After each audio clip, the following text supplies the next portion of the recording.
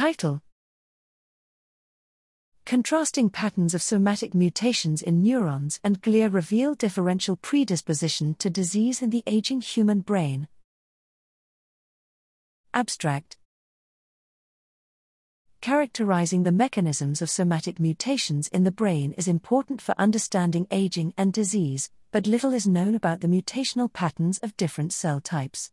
We performed whole genome sequencing of 71 oligodendrocytes and 51 neurons from neurotypical individuals, 0.4 to 104 years old, and identified greater than 67,000 somatic single nucleotide variants, SSNVs, and small insertions and deletions, indels.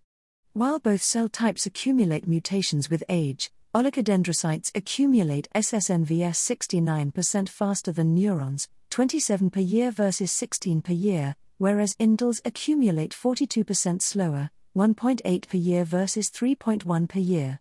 Correlation with single-cell RNA and chromatin accessibility from the same brains revealed that oligodendrocyte mutations are enriched in inactive genomic regions and are distributed similarly to mutations in brain cancers.